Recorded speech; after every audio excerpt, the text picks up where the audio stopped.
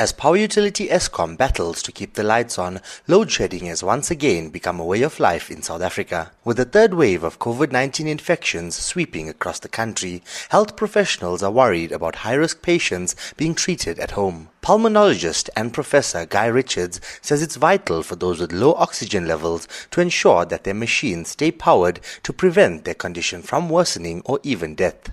If a patient has COVID and has very low oxygen levels, if they suddenly have their oxygen withdrawn, they could die. Now, as far as the patients with emphysema, or COPD as we call it, are concerned, those patients we recommend that they use oxygen for more than 15 hours per day. So there are periods of time in which they can manage without oxygen, without necessarily detrimental effect. But some patients have what we call air hunger, in that they are extremely short of breath if their oxygen is removed. Those patients are the ones most likely to suffer and could also have a deleterious outcome in terms of either death or a heart arrhythmia or something else like that. Professor Richards says most patients diagnosed with emphysema have to be on oxygen for 15 hours a day.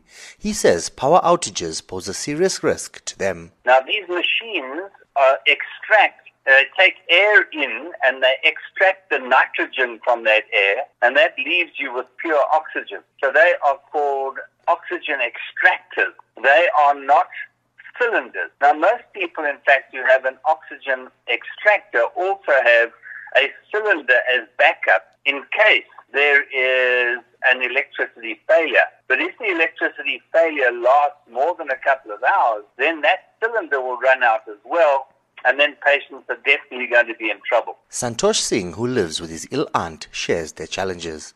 She suffers from emphysema. He says power outages are extremely difficult to deal with. So I think it's really hard currently because I have a family member that I live with, and she's on oxygen, and she needs to be on oxygen for minimum 12 hours a day, so every 2 hours basically. And then we don't have a rechargeable machine, so it has to be connected to electricity all the time.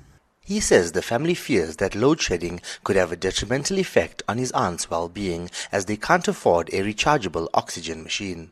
The problem comes into play where if load shedding happens to be within that 2 hours that she's supposed to be on oxygen, and she can't be on oxygen, the risk of that is, I honestly don't know what happened, whether I can actually make it to the hospital on time or what to do in that situation if at that point it's a vital time, for oxygen, for that machine to be operating. We currently don't have the funds to invest in a rechargeable machine, as those machines are very expensive currently. With winter in full swing, Eskom says it cannot rule out the possibility of further power disruptions. This follows a breakdown of generation units at the Majuba and Anot power stations. Eskom spokesperson Sikonathi Mantshantsha says the system remains vulnerable and the utility has already used up much of its reserves. Breakdowns currently total 13,600 megawatts, while another 1,300 is out on planned maintenance.